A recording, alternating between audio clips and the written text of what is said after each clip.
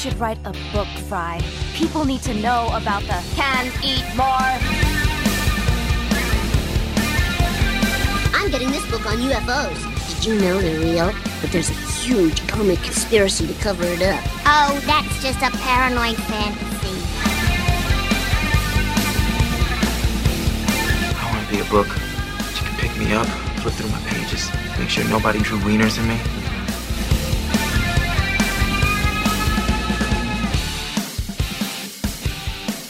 Hello and welcome to the Not Your Grandmother's Book Club podcast, where we read them so you don't have to, because it's a canon event that cannot be avoided. My name is Kevin, and I'm joined as always by my co-host Benedict, the Spider-Punk of this podcast. Benedict, what's your favorite Spider-Man movie? Oh, don't do this again. I'm doing it. There's nothing you can do about it. I've done it already. It is done. It has been done. The die has been cast. Okay, I feel like we did this pretty recently. And I probably have, but I don't care because I'm going to talk about it later. I just saw the new Spider-Man. Into the Spider-Verse again then, right? It's such a good movie. It's such a good movie. Yeah. It's easily, it's in my top two. And I'll tell you, it's in my top three. The other ones are because, just our age. We were of the age where when the Raimi Spider-Man movies were coming out, we were the prime age to go see Spider-Man. And the first one was like, holy shit, Spider-Man can act. It looked like Spider-Man could swing from webs around New York City, and it was great. It was fantastic. Yep. Such a good movie. It's a little dated. It doesn't look quite as good as some of the newer stuff out there, but it's still a damn good movie. And you get a Bruce Campbell cameo in all the Raimi movies. You always have to. And I fucking love Bruce Campbell. Bruce Campbell's amazing in everything he's ever done. Even go watch Burn Notice. I am a fan of Burn Notice, mainly for Bruce Campbell. A show nobody watched, apparently. Nope. It had like 7 seasons, and I watched every episode. But my other one is going to be the first of the new series of the Spider-Man movies. The Tom Holland ones. Tom Holland ones, yeah, because I think Tom Holland is the best person to have played Spider-Man so far. He's just so good. He's so good in the character. He's perfect at it, and it's fantastic. So, but also the first Spider-Verse movie. That's going to be at least my number 3, if not higher. I can't rank them. It's going to be my number 3, if not higher. But I did, as I said, saw the new Spider-Man movie, and I'll be talking about it when we get to the hot take section of the episode. Okay, Benedict, it feels like you could have left it for the hot take section, because I feel like we've definitely we're going to be talking about it all day, whether you want to or not.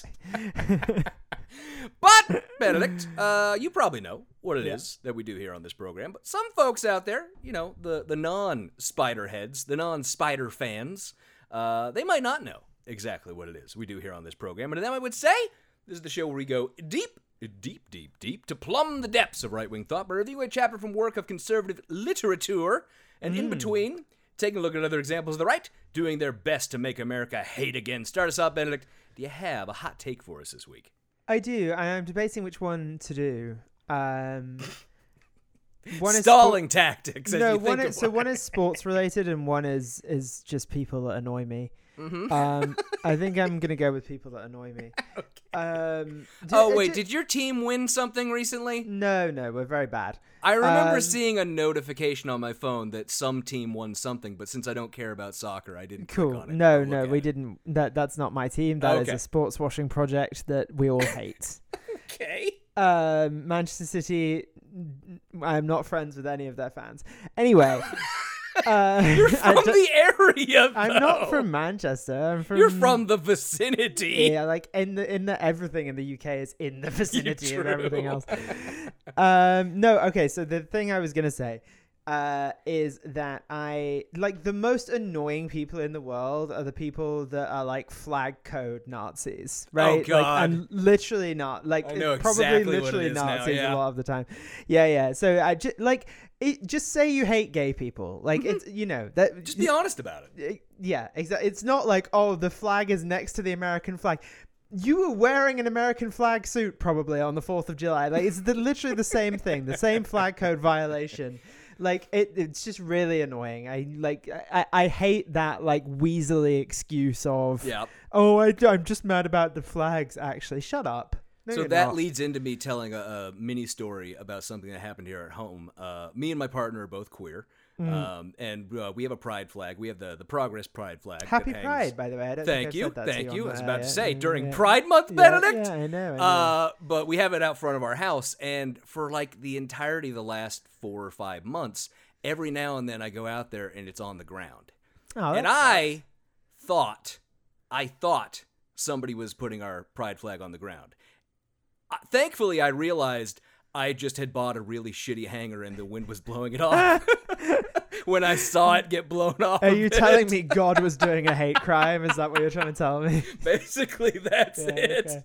Need to invest in a slightly better hanger for The it. Greek god of the winds, Aeolus, was doing a hate crime against the Greek gods would never do that. They loved every. The Greek gods were gay as shit. Hell yeah. They knew what was up. That's right.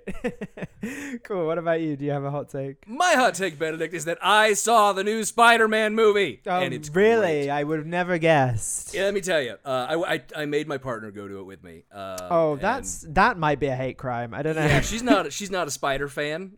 She's not all up in the Spider-Verse like I am. I literally spent the 15-minute ride to the theater explaining the backstory of the first movie. You cannot explain the story of that movie in 15 minutes. Bunch of deep-cut comic book stuff about Spider-Man and the extended Spider-Verse based off of spoilers I'd seen, who was going to be in it. And I was so excited we got there. I ate way more popcorn than any human being should be physically able to eat, as I do, because I am addicted to movie theater popcorn. That's the thing for me. Yep. And the movie's fantastic. I said earlier on the show that I was worried it was not going to live up to the first movie. It's not as good as the first movie. And the reason is mainly because it's setting up a final movie in the trilogy. So there's a little bit of that in there that takes away from the plot being as full and complete as you would like, because it's clearly setting up a third movie. But it is 2 hours of just all the fan service I ever wanted. It had I hate fan service. I think it's you know what? I loved it because it was such a good movie. Because you're a fan and you're like you're fickle and have baby taste. Yeah. They took a lot of stuff from the first movie and expanded on it as far as the Spider-Verse, obviously. Different Spider characters who people who've read the comics are familiar with and know about. I think I'm not going to do any spoilers if I say that Spider-Punk, Hobie Brown, is in it. Who is fantastic. He's a British rude boy who's very good. Obviously matches up very well with your oeuvre, which is why I gave you the title in the intro this week. Thank you. Yes, me. It is I, the rude boy. He's a punk rocker. He's a little bit past the rude boy era. Gotcha. But it was just such a great movie. The funniest thing about that franchise, which feels like a fever dream to me, is that John Mulaney played Spider-Pig in the first one at like the height of his addiction. Which is, you can imagine he got that call and was like, would you like to play Spider-Pig? And he was like, fuck yeah. Oh, yeah. And I think Spider-Gwen is played by not Ellie Goulding. That's not who I'm thinking of. That's not right. Haley Steinfeld is what I'm thinking of. I think that's who plays Spider-Gwen. And she has a fucking Trans Kids Matter flag in her room in the second movie, because this movie is woke as shit and unapologetic about it. And fuck you with your annoy a lot of people bullshit. Yeah. This movie's fucking kicking ass, and it's taking all the money, and it's just fucking great. I fucking love everything about it. It was a really great movie. I'm not gonna tell you. I don't want to do spoilers because it's still new. It's still in theaters. Then stop fucking I'm trying talking. to speak as vaguely as possible, but I do fucking love the movie. They do the Spider-Man meme of everyone pointing at each other in a very funny way. Eruptions of laughter in the theater. They do that in because everyone's a fucking dweeb. Because it's a great meme. They did that in literally the last movie they released. They did that for as well. Yeah, it still works though. It still works. Anyways, Benedict, what is on your bookshelf this week? The Constitution of the United States. The flag code is on your bookshelf. The U.S. reading flag up code. on the flag code. You got a lot of important Twitter arguments to get into. I'm a textualist for the flag code. You're textualist just to the flag code. If you look at section 2.18, you'll see that as a matter of fact, guy who's an originalist but only for the flag code. That's the guy I want to meet. That is the God, guy I had definitely another wanna one. meet. That's it. That's actually what's on my bookshelf. That's gonna be it. I'm not gonna change it. That's my one. It works. It works. What about Definite you? What you fan got? service, but it works.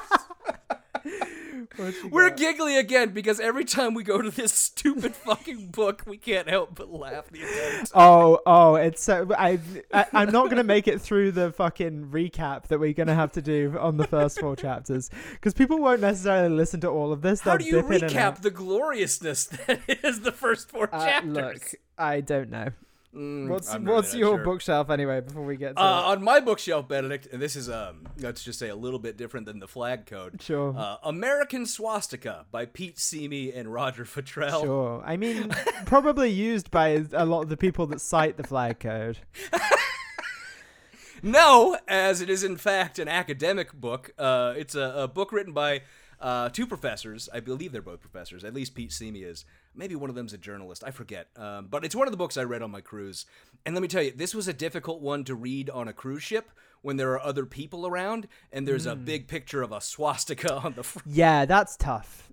Actually, maybe it was just people doing the Heil Hitler. I don't remember what's on the front of the book. I don't have it in front of me. But yeah, so this is one. He followed around a bunch of different people who were Nazis. It was an academic research project they did. So it is very sterile and academic, and they have these categories that they come up with about how neo-Nazis, and they are focusing on Nazis in particular in this book, how they engage in their own homes or in, what are their safe spaces, versus in public, and it's very incredibly interesting to somebody like me who is obsessed with the subject, obviously, and I thoroughly enjoyed the entire thing, despite having to continually fold it over to hide the cover from everyone around me. It's a skinhead with a swastika on the back of his neck. Yeah. If you wanted to. Yeah.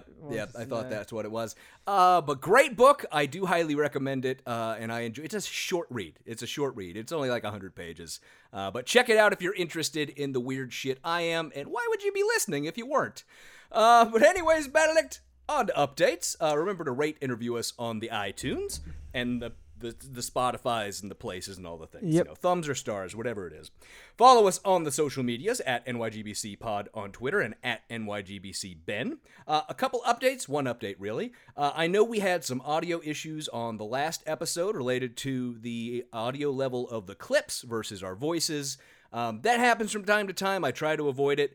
But I will make sure to do better in the future and equalize the audio to make sure we don't have those sorts of issues. So I apologize for that. And if I get time, I don't know if I will because I have a very busy week, I will go back and re-edit that episode and re-upload it so that the audio is mixed properly and you can hear what Steven is saying. Although he talks very quiet like this because he thinks it makes him sound cool. I would love to yell at Kevin for this, but I have what no everyone input. already did. Well, yeah, that, but also I have no input and make no effort towards the audio quality of the show, apart from setting up the mic you bought me occasionally. Yeah, that's the joy of your position on this show, really. But guy who reacts to the other guy's research. Rumble. That was not supposed to happen. It was supposed to be a joke where me going into... You fucking goddamn fucker. That was supposed to be it. That was supposed to be the one. See, even your own fucking soundboard's fucked up. It's the little computer. I bought the little computer just to play clips for like $100, and I think it's on its last legs. It probably is. Because it's been giving me a whole lot more problems recently than it used to. Maybe I just need to restart it, which I don't think I've ever done. I don't think I've ever restarted. It probably would not hurt. We'll try it out. But anyways, Benedict, we have some inductees into the Spooky World New World Order, including several new patrons. So why don't we start off with the first one? New buildings are a globalist conspiracy. Great name. You are now part of our New World Spooky World Order. Followed by Stephen DeBow, who I think you were already patron, but maybe you bumped it up. I'm not sure. But either way, it showed up in my email that you were a new patron, and I'm going to read it anyways. You are now part of our New World Spooky World Order. And also to Steph, you are now part of our New World Spooky World Order. We also have 2 other inductees, non-patrons, into the Spooky World New World Order this week. Mockingbird Nation stands with WGA. You are part of our New World Spooky World Order. And Phil_Mervana on Twitter. You are now part of our New World Spooky World Order. Thank you all so very much. And of course, if you would like to join the Spooky World New World Order, you can tweet or post about the show on social media, recommend it to others, send me a screenshot or tag us in it. Leave us a 5-star review wherever you can, drop me a screenshot to let me know, make a donation to a worthwhile charity, become a patron, or just get my attention with something good. And with all that out of the way, why don't we... There was not one single mention of the balloon. That one doesn't work very well. That No. one doesn't work very well. It doesn't work when I pick random clips to play. I gotta have a strategy Feels like you gotta have and a a strategy. leading sentence to go into it. I gotta have something prepared for that. But there wasn't a mention of a balloon. There really wasn't. No. There could have been. Anyways, Benedict, why don't we start it off this week with this week's Steven Seagal clip? And I found one I thought would be enticing to you in particular. Okay, 'cause crank that fucking... It involves some people that I know that you despise. Oh, good. And it's from your own homeland. Great. This was from Good Morning Britain, and you know who good. that means it's going to be now. Does it mean Piers Morgan? Yes, it is indeed. Oh, yeah. Okay. A lot of Americans see Putin as the enemy, but a lot of Americans also have a pretty dim view of your current president in the United States. What is your view of Donald Trump and his presidency so far? So just for the record, Steven is sitting in front of either a green screen or just an actual background of the literal Kremlin. The Okay, literal he's Kremlin is in behind Russia, him. right? Like, he lives in Russia. This is Yeah, from yeah. 2017, so this is a little while back. He's been in Russia for a while. Oh, yeah, he's been there a while. Yeah. Okay.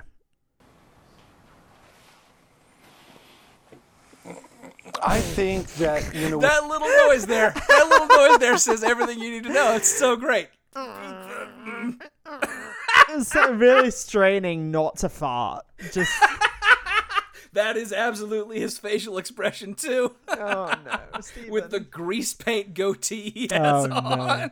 It does look like oil, right? Like, it doesn't look like because hair. he uses the cheapest of cheap dye for his hair. Gotcha. Okay, So it's he always is- running. He is, I forget his age, 60 or 70-something years I old. think he's 70-something now. Yeah.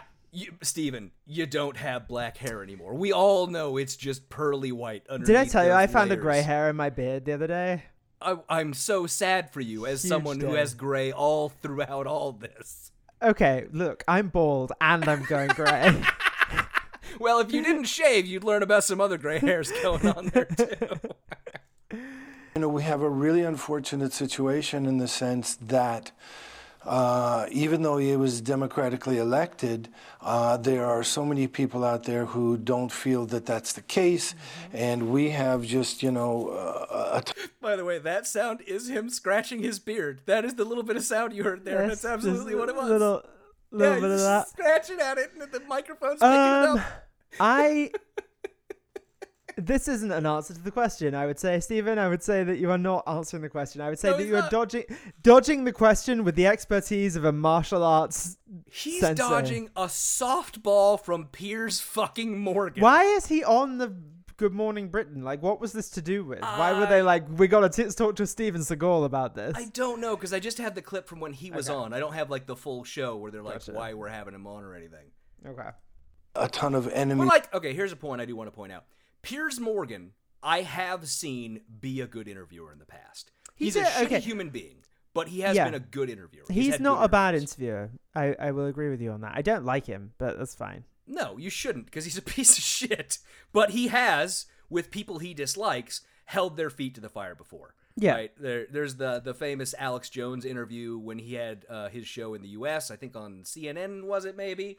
Yeah. Which the was a famous shit thing. show. An absolute shit show. That was a shit show of a clip. People should go and watch that clip. That was crazy. Yeah. But Piers was, like, trying to keep the conversation on track and ask hard questions. Well, the thing is, he's just very set in his opinions, and he doesn't really change his mind, but therefore he keeps asking questions about stuff. Yeah. Enemies within. We have these, Democrats that have this whole other agenda to kind of, when I say Democrats, it's not just the Democrats, but there are this whole group of leftover Obamaites and people who feel that they should really sort of kind of overthrow. Pause it. The deep state, if you will. This guy's using more fillers than than the guy who wrote his book. Yeah, honestly, kind of, sort of like, and I do it too. We all do it when we're thinking of things. But if you're being booked on TV for a 5-minute spot and Piers Morgan is like, I'm going to ask you about Donald Trump, you shouldn't have to be like, well, the Democrats, well, not the Democrats, well, kind of, sort of like the deep state, but not, I'm not going to call it the deep state. Anyway, you know what I mean, Piers, nudge, nudge, wink, wink. And he's had 40 years of doing interviews for various things. He should have this down. He's never been prepared for an interview in his life. Absolutely true. Trump, and any decisions he makes, anything that he tries to do, he gets blocked so often from, sort of the enemies within. So it's very difficult for him to do anything. But when you see this ongoing debate right now about patriotism, the American flag, the anthem. Oh, the fucking flag. Yep, that's what it's about. Trump had a House and Senate majority and the White House and the Supreme Court, a friendly Supreme Court. So this, the only one stopping him from doing stuff was himself. Yeah, literally, like, getting so mad that he, like, popped a vein in his forehead, and then everyone had to be like, "Oh, you seem like you're bleeding. You should go lie down, and we'll handle things from here." Black football players taking the knee as a mark of protest about racial division and injustice in America. Do you agree with Trump? Also, why is ITV's fucking set so goddamn echoey? Can they not invest in some better microphones and some sound baffling? No, it's just it's just a giant room. Like, that's all it is. A giant empty room. That's all it is. That it's disrespectful, or do you think actually going to one knee is not an entirely disrespectful way of making a point? I guess really what I'd like to say is this. I believe in free speech. Well, as a martial artist, I would never go to one knee, as that would signal defeat against my opponent, and I would never do that, especially against Jean-Claude Van Damme. By the way, not a real martial artist. He's never won anything in his life, and dropping to one knee would be disrespectful to everything I've trained for. Shut the fuck up, Steven Fun fact, Seagal. that's why Jean-Claude never takes a knee. He does the splits instead. Doing the splits I believe in that protest. everyone's entitled to their own opinion, but I don't agree that they should hold the United States of America or the world hostage by taking a venue where people are tuning in to watch a football game and, imposing their political views. I think it's outrageous. Imposing their views. We don't need to go over this again, but that is not taking the world hostage. So, can you imagine if Steven Seagal's next movie is him rescuing a hostage situation from just a bunch of people kneeling for 30 seconds before a football game? Just Steven Seagal kicking the door and like, sitting in a chair, as he does in most of his movies, sitting in a chair and fights them off with his hands only, because we don't know if he can still walk. Yeah. Outrageous. I think it's a joke. It's disgusting. Oh, really? Fucking escalated. I respect the American flag, and I myself, have risked my life countless times for the American flag, and He has risked his life countless times for the American flag, Benedict. Every time I get on an American Airlines flight, they have the flag painted on the airplane. There's always a small risk that that plane's going to have a bad name because people wouldn't want to fly American anymore. I just love he's still trying to keep up his fake stories about fucking CIA bullshit. And so all that easily nonsense. riffable. Like, I've never met someone that I've been like, this man. Oh, another clip that I decided not to use for today was of him, and I have no idea what the underlying situation was, but of him, like, getting into an argument with a guy trying to interview him and pushing him into a pond. It was glorious. It was really glorious. And I don't understand or agree with this kind of behavior. I think it's an outrage. There will be some people, Stephen, who will be watching this interview. He's saying that and think you sound like a great patriotic guy, but they'll also see you in Moscow and being very complimentary about Vladimir Putin, who many Americans believe fixed the US election, which is why Donald Trump became president. So yeah, it goes on like that. I'm going to skip forward a little bit because there's an interesting part I do want you to hear, and we're going to talk about it for a second. Let's do it. And this kind of propaganda is really a diversion, from creating a diversion so that the people in the United States of America won't really see what's happening. And I think most of the people in the United States of America and most of the people in Russia want to like each other, and we need each other. Russia and America should be great allies, and that's the way it should be. Well, I think that's absolutely right. I agree with you. Final question, Stephen. What are you up to movie-wise at the moment? Any big... Piers is not at his best before he's had his morning coffee. Yep, I guess. Sure, why not? That's just the lamest fucking... Yeah, Stephen. Okay, God, thank you. This interview's almost over. Can we just... Yeah, but here's the part Movie-wise, really what's he up to? Any big movies coming? I just finished a movie called Attrition. It's a movie about human trafficking. It's a movie about kung fu. It's a movie about honor and great action movie. I'm just doing the post for it in Asia right now, and it's a great movie. I think it's one of the best movies I've done in a long, long time. Well, so let's talk about the movie Attrition, Benedict. I haven't seen the movie Attrition. It has a 3.9 out of 10 on IMDb. Good. 43% on Rotten Tomatoes. Sure. And a 3.8 out of 5 on Vudu. That's not bad. For people who use Vudu, sure. It's also available to watch free right now on Tubi and Pluto TV if you would like. So there's your option for that. But Benedict, I will draw your attention to the Wikipedia plot description for the movie Attrition, which is fucking glorious. It's a direct-to-DVD release, as you would expect, right? Yep. Came out September 24th, 2018. I have to say, I do respect a movie that is self-consciously 85 minutes long. Like, I honestly... Nobody wants to sit through 2 hours of this shit. But that's fine. Like, that's okay. I genuinely and sincerely, I respect that. When they're like, you know what, let's make it under 90 minutes. I have found no information on the revenue of this film, and I suspect there's not much out there. But it is described as, quote, haunted by his violent past as a special forces operative, Axe, Steven Seagal, emigrates to Thailand and converts to Buddhism. Sure. Ensconced in a village as an acupuncturist and martial arts practitioner. That's a good word, ensconced. That's not one you hear often. It is, yeah. Axe is one day approached by Mr. Yuen. Yuen pleads with him to rescue his eldest daughter, Tara, who has been kidnapped by a trafficking ring led by Q-Mom. Axe eventually agrees to the job and puts together a team comprising businessman Chen Man and fellow ex-operatives Ying Ying, Infidel, Hollywood, and Scarecrow. Can you imagine if it's just Cillian Murphy?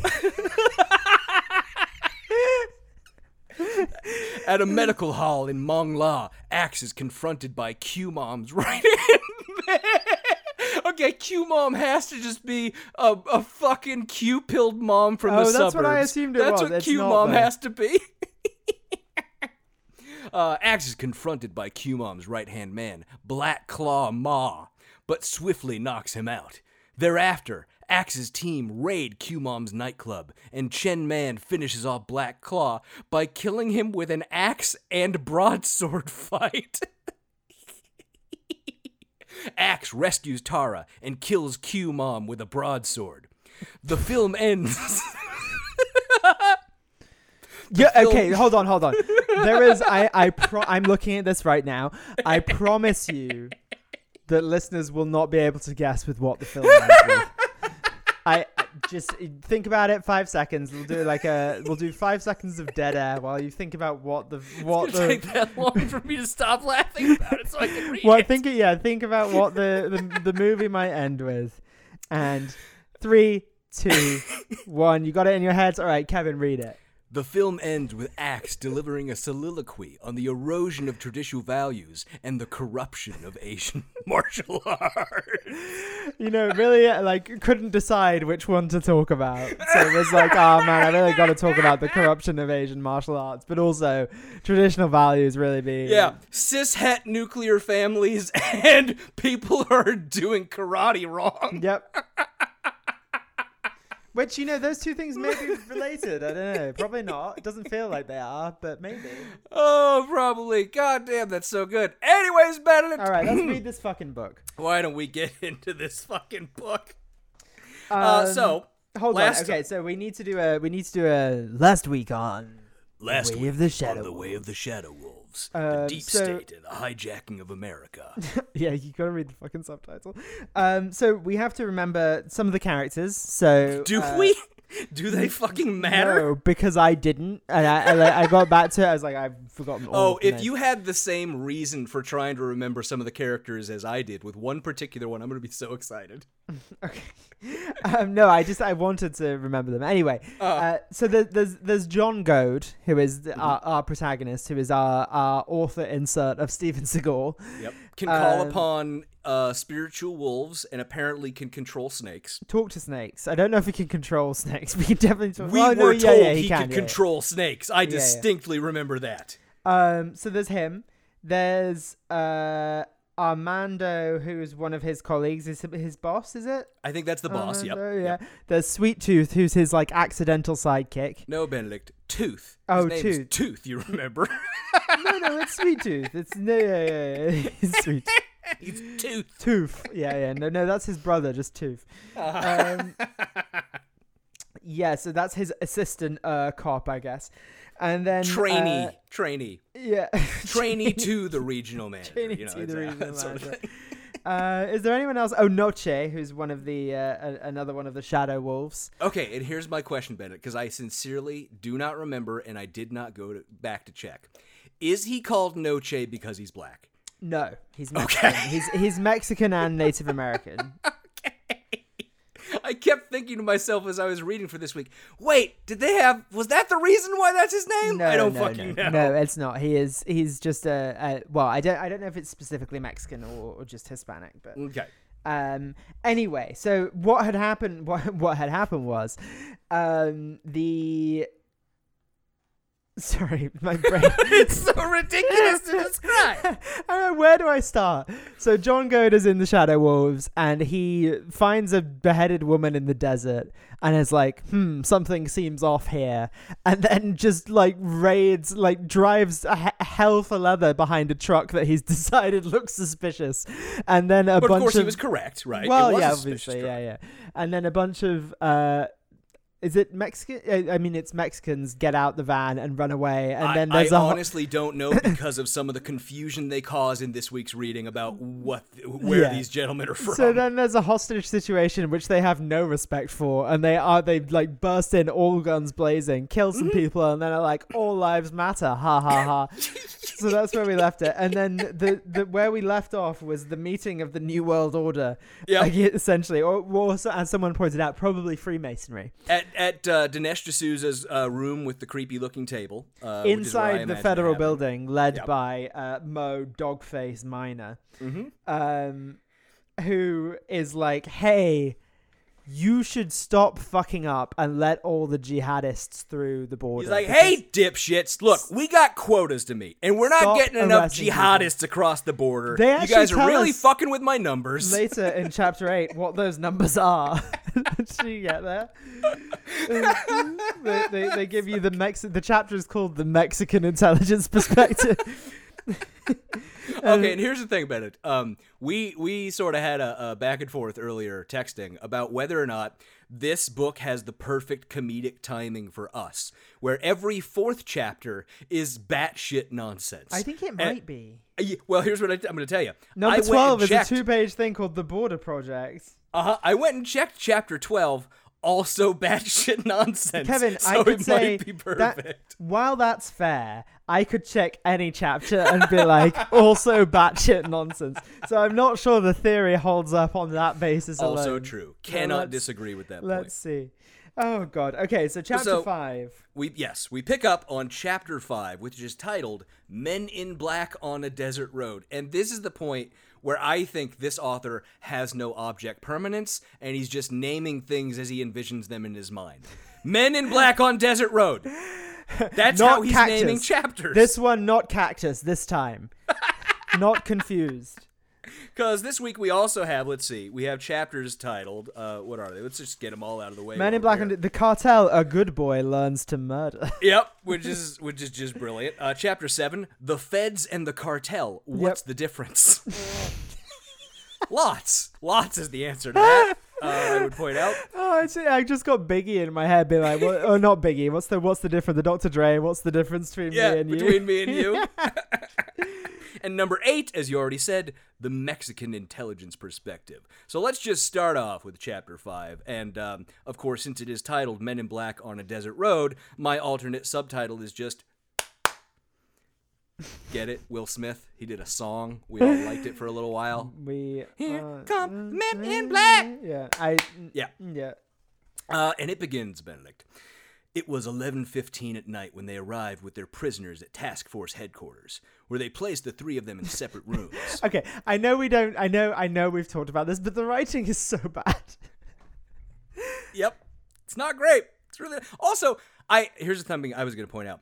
I don't think at any point they have said that they Mirandized these individuals or gave them awareness of their ability to have an attorney. No. And I don't think that's going to happen at any point during this, because, of course, we know the 2 authors know nothing about what cops are supposed to actually do. Well, they're not under the citizens, law. Kevin, so they don't get the right to an attorney. Yeah, no, that's actually not true. But it continues. Obviously, I know that. Thank you.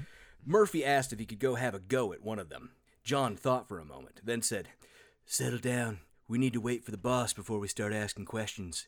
These guys were over their heads quickly, and that's puzzling to a poor Indian like me. What do you think, Bellamy?" This Look, guy, I've known a couple Native American gentlemen throughout my life.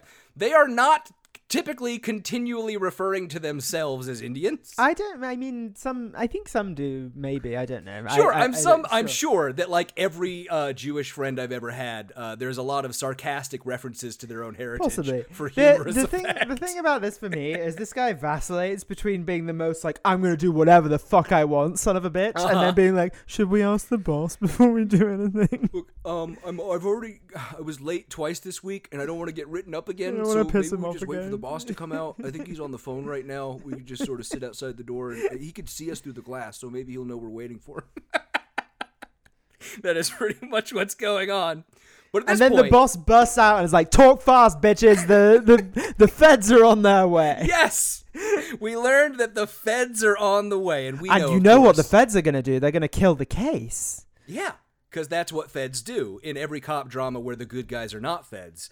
But it's not what they do in the cop dramas where the feds are the good guys, because cop dramas are bullshit, and it's all a dick-waving contest between a bunch of real whiny children in real life with cops. I mean, so there is some real-life resemblance. Whiny cops? Yeah. Yeah, whining over it. But he was my arrest. That's probably how it goes a lot. No jurisdiction. Go. So the cops do show up, right? Or the feds. The feds, yeah. But before that happens, they do manage to go in and have a sit down with the bad guys, or the pendejos, as they keep calling them, you know, because they know Spanish and they're cool. Pendejo. So Bellamy goes in to talk with the first one, and I'm gonna highlight this particularly because, Benedict, you know how interrogation usually works, right? They go and they talk to the guy and they ask questions. Yeah. Bellamy's interrogation of this one person. The entirety of it seems to be him saying one word, sitting there, and then walking out of the room. That's true. He walks in and says, "You." That's it. So he walks in, and the guy they arrested, who I think at this point we just know as Outlaw Number 1, he says, "What you looking at, pendejo?" And that feels offensive. I don't know. Look, man, I can't help it. I can't get the word out unless I slip into the accent. It's not gonna. To be fair, it is. What you looking at, pendejo? It is. Would you prefer if I read it that way? No, that's worse. It is. It is written in the vernacular with the what you looking at. Yeah. It is. So there's only one way I can read it. Yeah. Okay. So Bellamy responds, "You," and then our guy, Outlaw Number 1, says, "You looking at me like you like me. You got me hooked up here, man. I can't do nothing. If you take these cuffs off, I'll give you a lesson in what you get when you piss people like me off." And then we literally get, Bellamy didn't say a word. He just sat quietly staring at the outlaw. And then we get one more response from the bad guy. And then, Quote, the lawman got up slowly from his chair and backed out of the room, never changing the expression on his face or breaking eye contact with the manacled man glaring at him. So he backed out of the room. They all do this. Fucking John Doe did that in the first when he was watching the movie and was like about time, and then like oh went my back. God, these people can only walk backwards. We just solved the whole case. They can only walk backwards. I would love it if that was an unknown subplot of the Shadow Wolves. They can only walk backwards. Have a strange disease that only allows them to walk backwards. Anyway, all of this is enough for Bellamy to be like, that guy's ready to cut a deal. That's literally what he walks out and says to John. Yeah. Right, oh yeah. my God, it's magnificent. And so there's not much that. Okay, we get like, what is this? 4-5 pages of this dumb interrogation mixed with them arguing with the feds, and literally all the because this author is so untalented, he couldn't write any interesting interrogation dialogue. So it's just like they sat down in the chair, like, "What's up?" Like that's the gist of most of it. But we do get one great description of one of our bad guys, who is described as.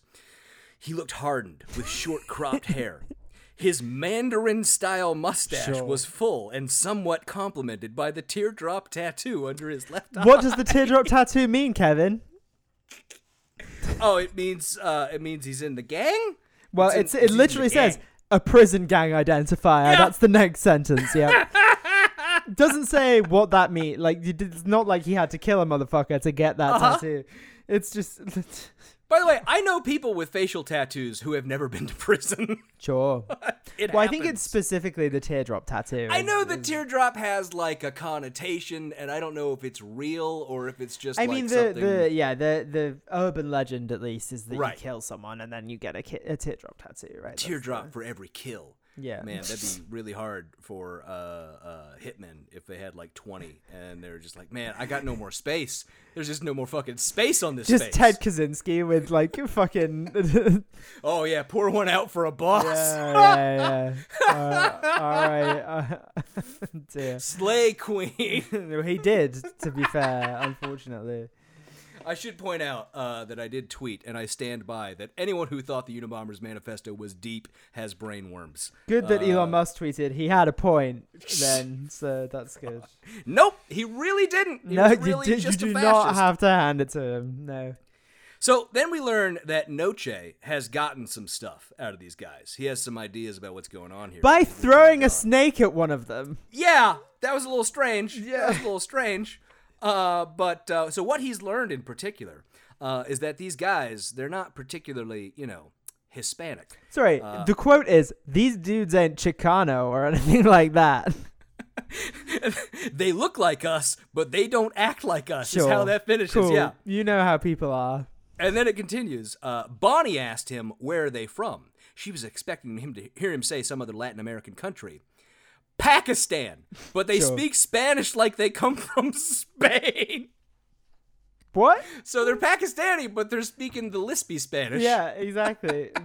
What? Also, can we just... ¿Cómo está? That's not it. Can we... Listen, just this sentence. Let me read this aloud again. No, wait, we have to get to the description of how their Spanish sounds, because you, my friend, have a master's degree in foreign languages, yes. focusing on Spanish, I need to hear how wrong this description of Spanish sounds. Probably he not says, good. Quote, they speak Spanish like they come from Spain when they speak slow, but when they get excited, they sound like they're gargling or something. I think that he is saying... I don't know. I have no idea. I have no idea what he's trying to say there. When I read it, I assumed he was saying that they weren't speaking Spanish when they were getting excited. They were speaking like some other unintelligible language. I see how maybe I read that differently than it was intended. Yeah, so like I think he's saying that Arabic or Urdu, which would be the language that they would speak from Pakistan, most likely, yep. is gargly language. But I actually disagree. I don't think it sounds very gargly. Urdu doesn't sound particularly gargly at all. Nope, not really. So we learned that Noche's ex-wife hates him. Sure, that's an important plot point. Other quick thing. Can I just... She was expecting to hear him say that they were from some other Latin American country. It's such a funny, like, that sentence is twice as long as it needs to be. Bonnie asked, where are they from? Expecting him to say Latin America. Like, that literally... Please get an editor. Yeah. Oh, God, it's so funny. So now the feds show up, right? And they're a bunch of guys standing around, and there's one who's wearing dark glasses indoors because he's a gangster. Of course he is. Black suit, white shirt, power tie. You know, those power... I always hear that, and I have no idea what it means. It's like a thick boy of a tie, right? It's like a... It's a thick boy. Yeah. You know, like it's as wide as your head at the bottom. I'm sad to say that as a lawyer, I apparently don't own any power ties. Oh, shit. What the fuck are you doing? Come on. I don't know. Apparently the wrong thing. The wrong thing. No, you gotta have but a now, power tie. This is the first interaction between John and the feds. And, they say, we'll take over from here. And John responds, like hell you will! Mm-hmm. These three belong to us until we say they don't! And then That's they how say... I imagine John gets when he's agitated. Not anymore. We got warrants. Federal warrants. Which, I mean, sure, man. Which John responds, you can stick them up your ass. We're not done talking with these guys. When we are, we'll let you know. And by the way, that reminds me, weren't the Shadow Wolves also federal agents? Don't they work for DHS? Yeah. I'm 90% sure they're also yeah, feds. But I think this dude is like a part-time Shadow Wolf. I don't think he's like a full-time. I think he works for the police department and then is like he's like an assistant to the Shadow Wolves. I don't know why I expected any of this to make sense. No, yeah, indeed. So we got one of these feds who is the guy they keep piping up as though he's the big bad. You know what I mean? And we learn that he has a badge with CSS on it. CSS. Which is real, I guess. I mean, it's a division of the NHS called the Central... Oh, I don't have it pulled up in front of me. I had it earlier. The Central something something. You know how it all goes like that. Let me just pull it up right now. It is the Central Security Service. Sure. So I guess that's fine. Any idea why that would get mixed in here? I have no idea. Nope. But... So they're arguing with the feds about who gets to take it, and this line, God, it's just so beautiful. Armando nodded his approval. You know what's coming. You knew exactly what was coming. I was about to read it. And John left the room after giving Wilson. Wilson is the guy with the CSS badge. He's the special agent who insists on being called Special Agent Wilson. Yeah. After giving Wilson a look he had learned from his Chinese internal martial arts teacher, something that was known as Iron Face. It was completely void of emotion, empty, an abyss that no one would ever want to fall into. This dude has just described resting bitch face and pretended it's a martial art. Oh, God, I wish that was the name of it. Rather than Iron Face, it's RBF. Oh, no. A technique he had learned called resting bitch face. Sure. You learned that in the Southern California Valley. You don't learn that from a Chinese martial arts teacher. So, now we learn more about John's hunches about what's going on here. And make no mistake, they are all hunches. This is some made-up shit. They have absolutely nothing. But apparently, Noche has been getting more out of these guys. And, sorry. This is where he talks about the snake. Sorry, I jumped the snake. You jumped the snake a little bit. Yeah. But John asks him, "What's going on? What's up? What do you learn from these guys?" And Noche tells him, "Quote: He's spewing his views about how lame we are with the way we treat his fellow countrymen with our immigration shit. When he says something about Arabs and that they are going to be coming into Arizona." Then he gets to crowing that they are going to make the illegal Mexicans look like people we will welcome when they get done with us. Then, as suddenly as he started giving up what he knew, he stops, like in mid-sentence, with an oh crap expression on his face. And he you know how people reveal their secret plans and then are like, uh-oh. It's like... Whoopsie doopsie, didn't mean to tell you the secret plan. It's like, I want to see a Bond movie once where the villain starts monologuing and realizes halfway through, oh, fuck, you're going to be able to stop me because I'm telling you. This has got to be, like, this is a Barry bit. Like, this is a NoHo Hank from Barry. Just be like, and then you won't be... I'm not supposed to be telling you this, Barry. I'm going to be in so much trouble. Yeah, that's it. So now there's going to be some harebrained scheme to get NoHo Hank out of trouble. I'm not going to help but be able to imagine all the bad guys as Hank now. But, yes, Benedict, we do get to the part now where the cops tortured a guy. Completely they tortured unnecessarily, too. He was just like... And also, like, there's no further callbacks. It's not like he, like... commanded the snake to do anything. He just literally put a snake at his feet and was like, off you go. Like, so right. yeah, Noche tells John that apparently out by his car in the parking lot was a snake that was about to eat a rat or something. So Noche had a blanket in his truck, as you do, which he threw on the snake and brought it into the station and threw it at the guy who wasn't talking. Mm-hmm. Yeah. And then he started talking. Yeah, because I would too. Yeah, and you know, like, I don't know, it feels very metaphorical. Like, oh, it's about to eat a rat, and now you're the fucking rat. See what happens to you. But of course, that does get him to talk. Sure. And, you know, we learned that what he was saying was, quote, just that the Arab guys enjoy partying on the graves of those they kill, and they are partying on our turf. Right here in old AZ. He says AZ. Like, in dialogue, he's like, right here in old AZ. Shut the fuck up. You suppose they put some people in the ground right here under our noses? Yep. And, boy, and then we get John talking about how they found the heads of some people and how, you know, they, and it does say they, are known for separating the head from the rest of the body, ... No? Which, look, I understand that in Spanish, a lot of people end their sentences with that. That's how a lot of sentences work. That's not how we do it in English. And that's not how Steven Seagal or this writer talk. Nope. But, yeah, so you know how they are known for separating the head from the rest of the body. And now I'll admit that most of my knowledge about cartels is from the series Breaking Bad. No, this is Arabs. They're talking about the Arabs. I know. Okay, They're talking about Arabs. But I was just going to make the point that I think, colloquially, just like with the teardrop tattoo thing, it's pretty well known that cartels are known for separating people's heads from their bodies They're as well. not a pleasant bunch, I don't think. Generally.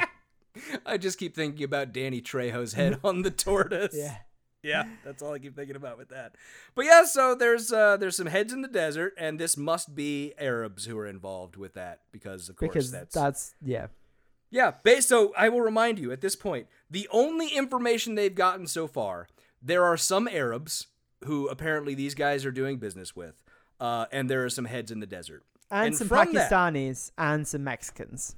And from that, John, our buddy John, is going to extrapolate, quote, maybe, you never know what they can do. He thought for a moment. Noche, you gotta try to find more about this. The OTMs may be what the traffic is all about. And then he starts thinking about what Sweet Tooth told him, right? Our boy Sweet Tooth.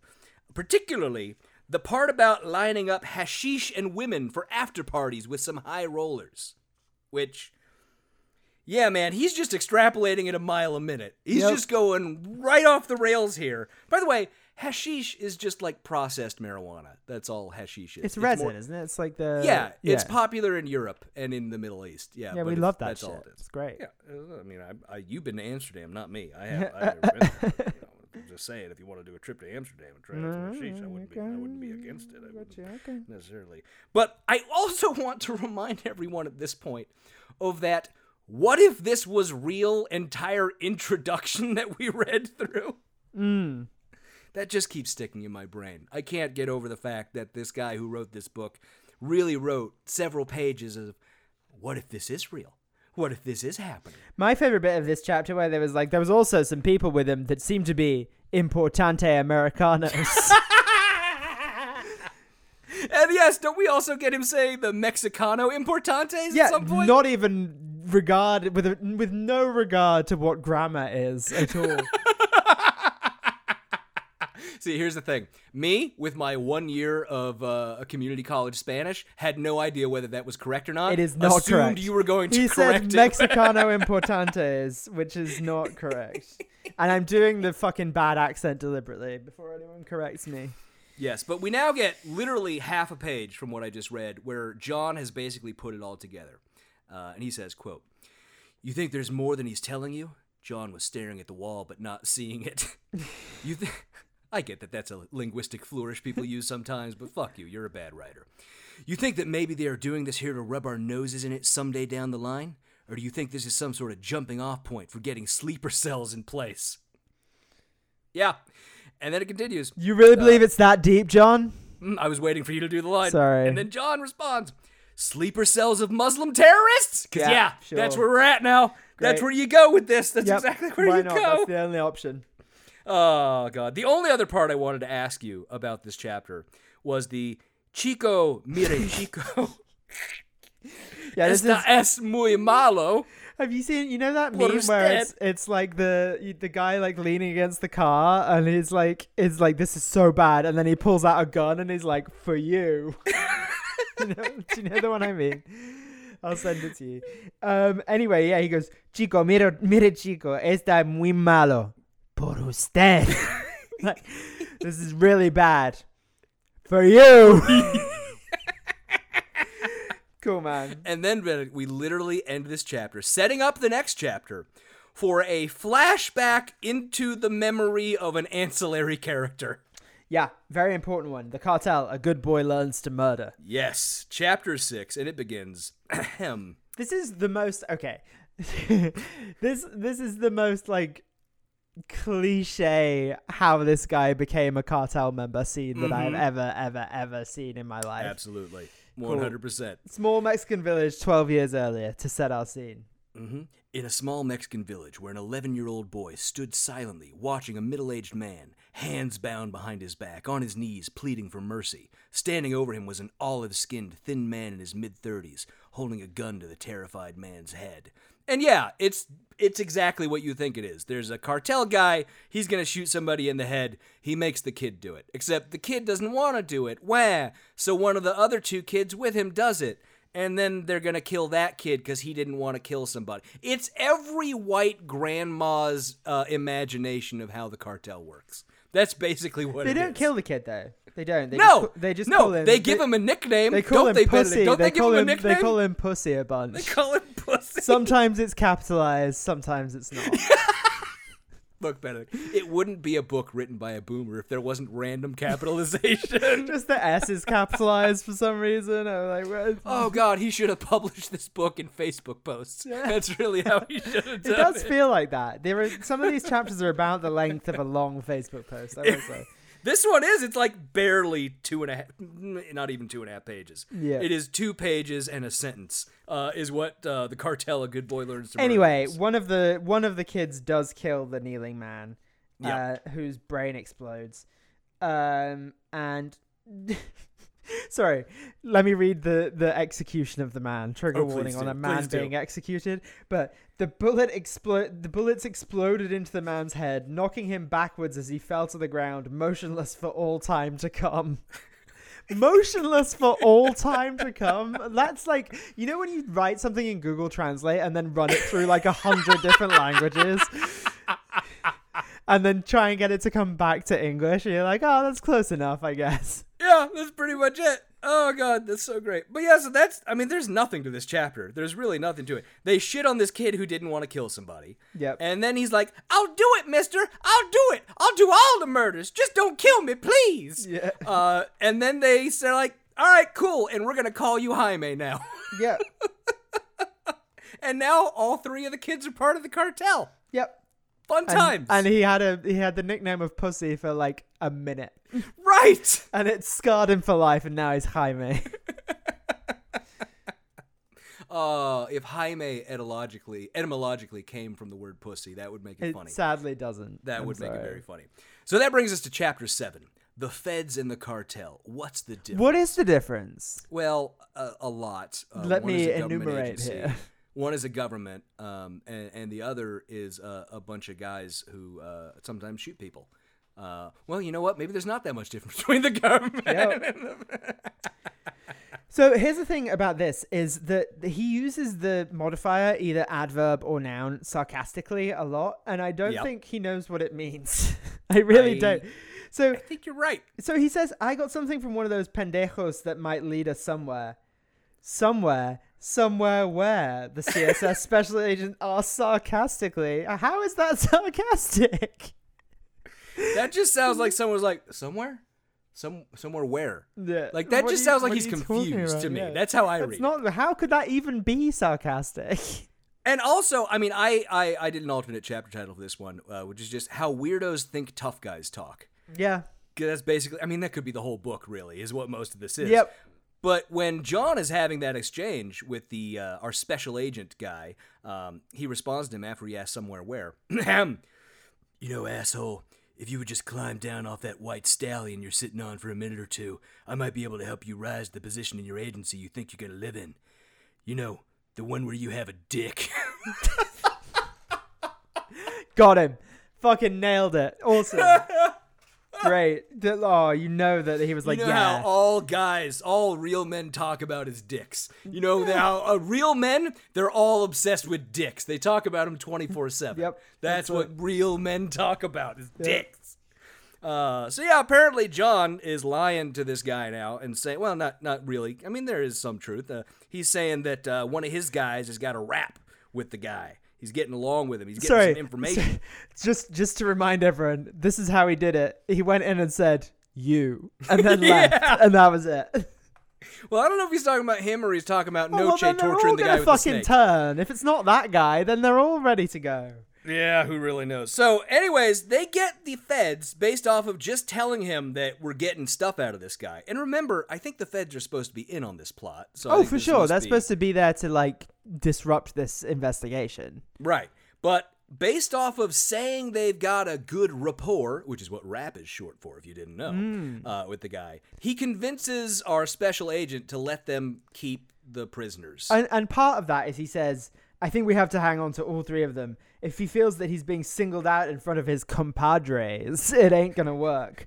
And then he says, so we go home empty? And then John replies, you go home empty. John was emphatic with just a sprinkle of sarcasm again. There's no sarcasm there. Yeah, I don't even know how you would say that sarcastically. No. You go home empty. I can't. How do you mix? How do you make it emphatic and I don't know. I honestly don't know. You go home empty. Like, I have no fucking clue. That's not sarcasm, dickhead. Mockery, irony, something of those lines, not sarcastic. But Benedict, then we get the greatest goodbye of all time. Yep. Where John is talking to he's talking to Armando, the lead guy, and special agent is around. So it says Wilson turned to Armando Grant and grunted, "What a sweetheart that guy must be to work with. You better not hear him call you. You better not let him hear you call him a sweetheart." Armando chuckled before continuing. "I'd say that you would feel no different about him 10 years from today than you do now." "And why is that?" Wilson asked. "Your inability to understand where he comes from, that's all." Armando patted him on the back lightly. "Goodbye." And then it's completely unspecified who this is coming from, except for the head agent, which I think is Wilson, special. Yeah, it is. But this is fantastic, and it reads, "This is not goodbye, my friend. Think of it more as see you soon, because you will see me soon. Trust me." That must be the way that was delivered. That's the only way to deliver that. It does have some fucking Red Skull about it, I will say. Yeah, sprinkle in Jewish words given the proclivities of the people who wrote this book. Mm-hmm. Yep. No, literally just the word Jewish words. That's probably what should have been added there. And then Armando thought, this guy takes himself way too seriously. It's great. So, look, there's a bunch of pointless dialogue in here between John There and the is other some good members of this stuff team. where they talk about his cartel conditioning wearing off. I liked that bit. Yeah, the cartel conditioning that they put in wearing inverted off. quotes. They also say, unless he's a good actor, I think something dark is living in his head. What, the cartel member who's been a cartel member since he was 11? You think something dark might be living in his head? Yeah. I like to think that it's like that tracks. video game, The Darkness, where you're like an assassin who gets taken over by a dark spirit, Yep. and that's what they imagine is living inside the guy. But John, John's got some inklings about what's going on. He says, quote, Big John. Big John, I think we have something here, folks. My feeling is, ... we might have the opportunity to crack all three of these guys. And if we do, there's no telling where we can go from there. What we do with this is play mind games with all three, ... but we do it one at a time. I like the idea that he just says ... out loud. Yes, John is the guy who says the ellipsis out loud. You also slip into Trump sometimes when you're doing this. Yeah, I can't help it. It's a similar voice. And he does sound pretty similar, I will say. It's men who try to speak in what they think is a soft, like a intimidating deeper register, tone. but soft and intimidating. Right, Yeah. right. It's the male version of Elizabeth Holmes. Yes, Yeah, Elizabeth yeah. Holmes is exactly what it is. Because we all know Steven Seagal's voice is 100% fake. Oh, for sure. We fucking Yeah, listen to because him. he That's changes 100% it fake. every 10 minutes. It's fucking put on. When It's he was doing his 100% Louisiana voice, boy? Absolutely. Yeah. So John says that basically they're going with his gut. That's what this is all based on. It's all just John's gut. And as we know, you trust one of the cops' guts and you go with it, and that never goes wrong. To be fair, a lot of people do. And they yeah, I really wish that they wouldn't a lot of times because it ends up with a lot of people who are innocent in prison. But John, he says that he does know more about all this, and he thinks that they haven't even scratched the surface of what could be going on, quote, here in D.C., and most of all, in Mexico. Most of all in Mexico? Yep. I thought all. it was all going on here. I don't know. Here, even more in D.C., even more in New York, most of all in Mexico, but somehow more in Arizona. Yeah. So they decide that they need to move these guys who they got arrested to Which somewhere I can else. only assume is to fucking Joe Arpaio's concentration camps. Oh, God. I Because- haven't even checked what's going to... Because they end the chapter on a cliffhanger of where they're going to go, right? They even say, Bellamy asks, where do we go from here? And John says, not sure, but I know where we can put them. Let's keep this rolling. Pretty sure it's going to be Joe Arpaio's concentration If camps. it is, I'm going to be so fucking excited. I'm going to be so fucking excited if they end up at fucking Joe Arpaio's jail. That would be so goddamn funny to me. I would lose my fucking shit.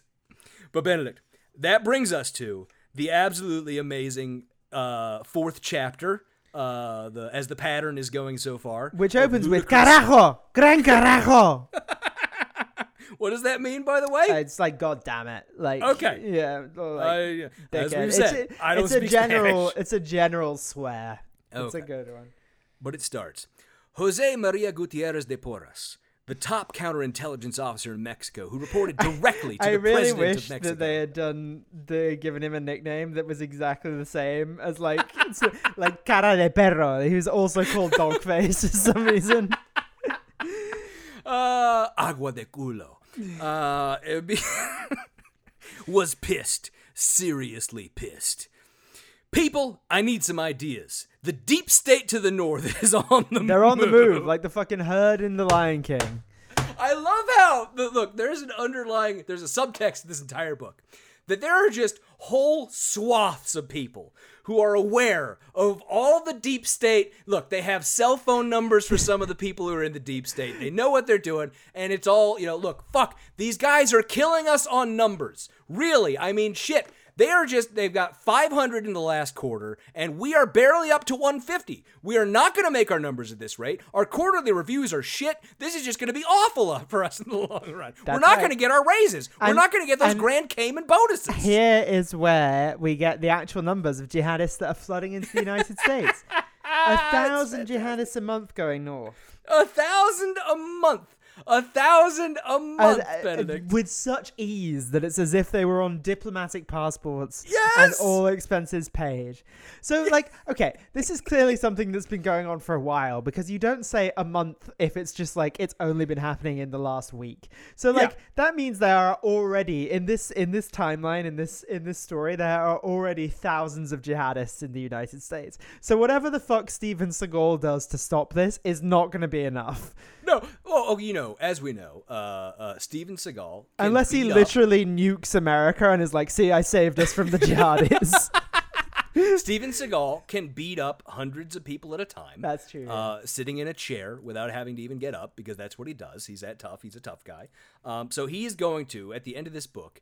Okay, I'm gonna pitch 2 ideal endings for this book. 1, Steven Seagal in a warehouse, surrounded by all, because we know the real character's name is not John Goad, it's Steven Seagal. Yep. Surrounded by all of the jihadists. Thousands of jihadists, one warehouse, he has to fight them all to get out alive. And just fights Option them 1. all one-on-one. Right. Option 2, basically the Indiana Jones snake chamber scene. But John ends up controlling all of the snakes and getting out alive. My option 3 is that he just nukes New York for no reason. And he's just like, yes, there goes all those blue votes. Now we can deal with the deep state. Yeah, exactly. That's exactly how it's just like, it's like the ending of Watchmen. Just like, you know. Just drops a giant squid on the fucking city for no reason. It's like, well, there you go.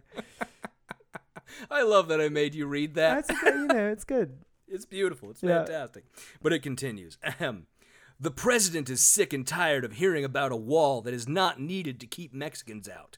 We already own the fucking USA. Yeah, there's a bit later in this where he's like, we've retaken everything that was taken from us in the Mexican-American War. Jesus Christ. Okay, it continues. You gotta pick a group to be mad at, lads. Like, it's either the problem is they hate Mexicans. so many people, they can't pick just one. The OTMs are giving us a bad name, whether they're Central American baby gangsters or Asian gangsters. I don't care. And not great. I think he's using Asian there in the way that people in Europe use it. Yeah, also including the Middle East. Yeah, this like South Asia. Yeah, which is a fine way to use that. I don't hate that. Yeah, it continues. Here's what I need. I need to identify and arrest the Bubbas that are facilitating. Okay, I think at this point we can conclude that Bubba is an official title in this book. I think it is an official title. I have no other way to explain how that's happening, how this is working. What would Bubba be in Spanish, by the way? I mean, it's gringo. That's what he means. Like, it's pendejo. That's what it is. Pendejo, yeah. The Bubbas that are facilitating the movement of OTMs toward the USA. And I particularly want to stop every ISIS soldier trying to cross our territory into the USA. You would want the ISIS to stay away from Mexico, ideally. Yeah, I mean, look, you know what? And actually, I should say that we do learn that apparently these Mexican intelligence guys, they're the good guys. They're trying to stop all the bad stuff that's happening. Right. I think I portrayed them earlier as though they were part of the scheme. It seems like they're just fully aware of it, choosing not to let the world know about all of it, and instead they're just going to do some stuff behind the scenes. But also are acknowledging that they're doing a white genocide on the USA by taking over all the land that's been lost since the Mexican-American War. So they're like, look, we are not violently doing it. We're just going in and it's mostly Hispanic now again. So Yep, he continues. It is crystal clear to all of us that the USG, I think U.S. government is what that means. Oh, okay. I didn't know what that is meant. Completely penetrated. And this trafficking of human jihadists, are there other kinds? Are there animal jihadists? I don't imagine there would be. I think because he was trying to do like human trafficking, but whatever. Okay, all right. Is approved by the president himself and being protected by rogue elements of the CIA, FBI, and DEA. The same rogue elements that have been smuggling drugs, guns, gold, cash, and small children. Okay, there's a little QAnon there. Cool. Yep. For the American elite ever since Allen Dulles and J. Edgar Hoover first created the secret state within a state. Honestly, iconic that he named names. It really is. And the name we get next is fantastic, Benedict. Yeah. He says, quote, I have no idea what they are planning, but a violent American spring funded by Constantine Loros. Sure. Loros, Benedict. Yep. Lord Loros, if you will. Yep. George Soros. It's fucking George Soros. Yep, That's who they're trying yeah. to do. Is there a link between Constantine and George that I don't know about? Because I looked into it earlier. I couldn't find anything. I really thought that maybe he was trying to be clever with, like, Constantine, like, the name George developed from Constantine in the 10th century or something like that. But no, he was just lazy. He was like, it's Constantine, but, people will get it. Well, Loros. okay, here's the thing. George Soros has just handed over control of his empire to his Alex, to his son. Yes, Alexander. I got that news alert too. Yeah, Alexander, and that's quite a Alexander, similar Alexander the Great, Constantinople, famous and Greek kings. There we go. Famous Greek kings. I wouldn't be surprised. Neither would I. If within the QAnon community, that was a connection between George and Constantine that I didn't know about. Yeah. I would not be surprised at all. But he says, anyways, continuing. A violent American spring funded by Constantine Loros and augmented by a wave of false flag attacks absolutely comes to mind. Our president is adamant. The USA is half Latino now. We have recovered all the land stolen from us through the Mexican-American War. Started on the... Who talks like this? Who the fuck talks like this? Our dastardly plan is complete.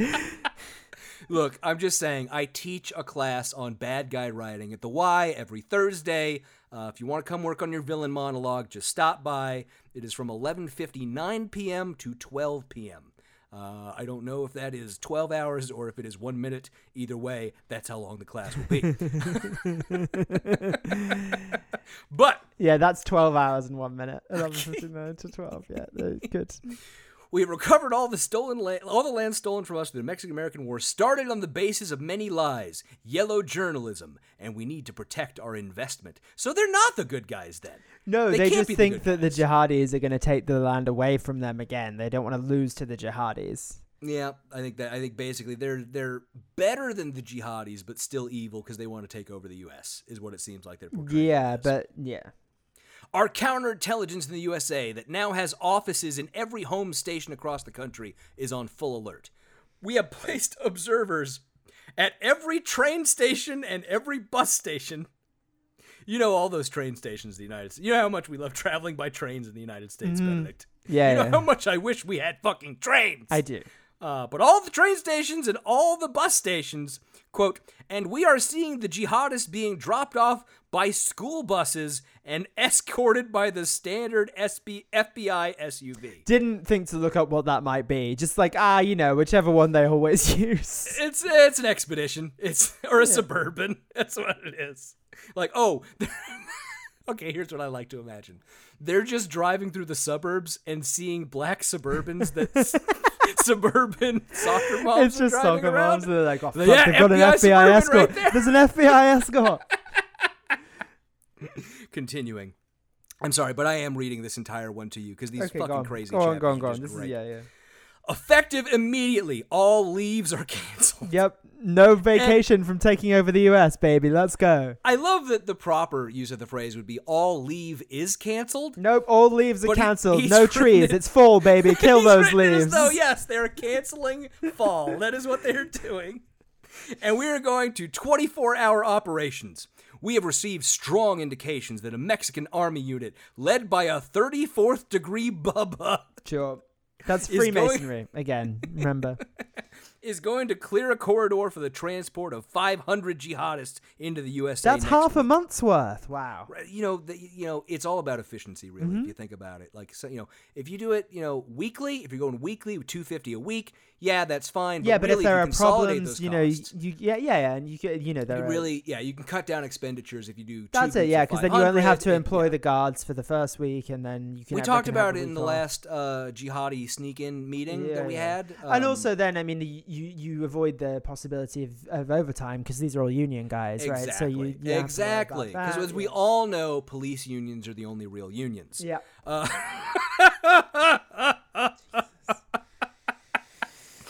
Continuing. The president has placed his presidential guard. Is this fucking ancient Rome? The Praetorian Guards on standby. You know what? To be fair, I think he's talking about the Mexican president, and that might be a thing. Sure. Hold on, we need to know now. We need to Google Mexican presidential guard. Let's find out if that is in fact a real thing. Estado Mayor Presidencial. President's Guard included a reaction group, Grupo de Reacción Inmediata y Potente, whose members were trained in martial arts. What am I reading about? No, give up. Come on, finish the chapter. Yeah, I think they just picked a name out of a hat. That might be what's going on there. A full regiment and the Presidential Air Unit on 1 hour standby. Our mission is to capture the 500 jihadists while they are still on Mexican territory, to capture the Mexican officials who are helping American traitors, and to put on a massive media display prior to the 4th of July. And it finishes with, we will show the American people we care as much about the integrity of their Constitution and their republic as they do. Especially you just the said flag you wanted code. to take it over. Especially the flag code. Especially the flag code. Oh, Benedict, okay. That is where we are leaving it for today. That is where we're leaving it for today. Boy. I don't know what we're reading, Benedict. What is this? What is this fucking thing? It's bad. It's so bad. I keep going back to this guy. I know that introduction chapter he wrote said, what if this was real? Mm-hmm. We all know what he really meant was this is real. Yeah. He believes this is happening. He was the head of the Arizona GOP, Benedict. Yeah, it's not good, Kevin. It's not. It's not good. Anyway, tune in 2 weeks when we'll read more of it. Thank you all for listening. We hope you enjoyed the show. Remember, if you just can't get enough of us, you can go over to patreon.com/NYGBC and become a patron for as little as $1 an episode for patron-only episodes, shout-outs on the show, early releases of our episodes, and more. As always, we have to give a shout-out to our wonderful and amazing patrons. Some trans gal. New buildings are a globalist conspiracy. I see we got new ones on the list, and I'm thrown off with my rhythm that I'm used to. It always fucks me up. Now he's off his rhythm. My rhythm. Dapper Dinosaur, Bobo D. Bear, Chili, Madeline and Zachary Wilson Vetro, Stephen DeBow, Tori and the Gallant, Amy Kaiser, Sean Sullivan, Lauren S. I love it when Jordan yells out, thank you very much. Also, go listen to NYGBC podcast. Little Flick, William Patterson, Flack Weasel, Kieran Dackler. Congratulations to Pat Robertson on becoming the world's most popular urinal. Henry Louis King Jr., Sarah Wolf, Aaron Burke, Megan A. Dooley, Gloria Scott, Clifton Stuckey, Paws Loves NYGBC, A Restless Native, A Baby, Wah, Veronica Forker, Melissa C., George Saulnier, Stefan, Shark Belly, Utah Outcast, Dave Barwick, Chris Palmer, Bad Bible Stitches, Mockingbird Nation, Baka, Benjamin Carlisle, Dexter, Allison, Megan Ruth, Glaurung the Deceiver, Big Easy Blasphemy, Jay Reynolds, Stephen and Cindy Dimmick, Taru Takanen, and Balls Watterson. Thank you all as always for being our patron. That's it for this week's show. Till next time, I hate snakes. Goodbye. Goodbye.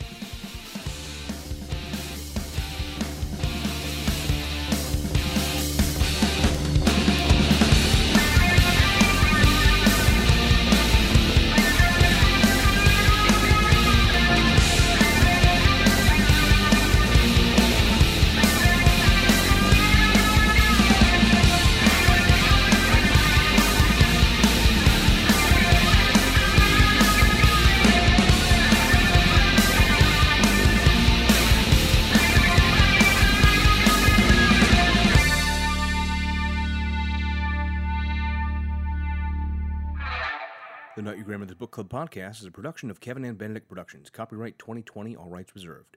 Music for this podcast is by Silverman Sound Studios. Find out more at silvermansound.com.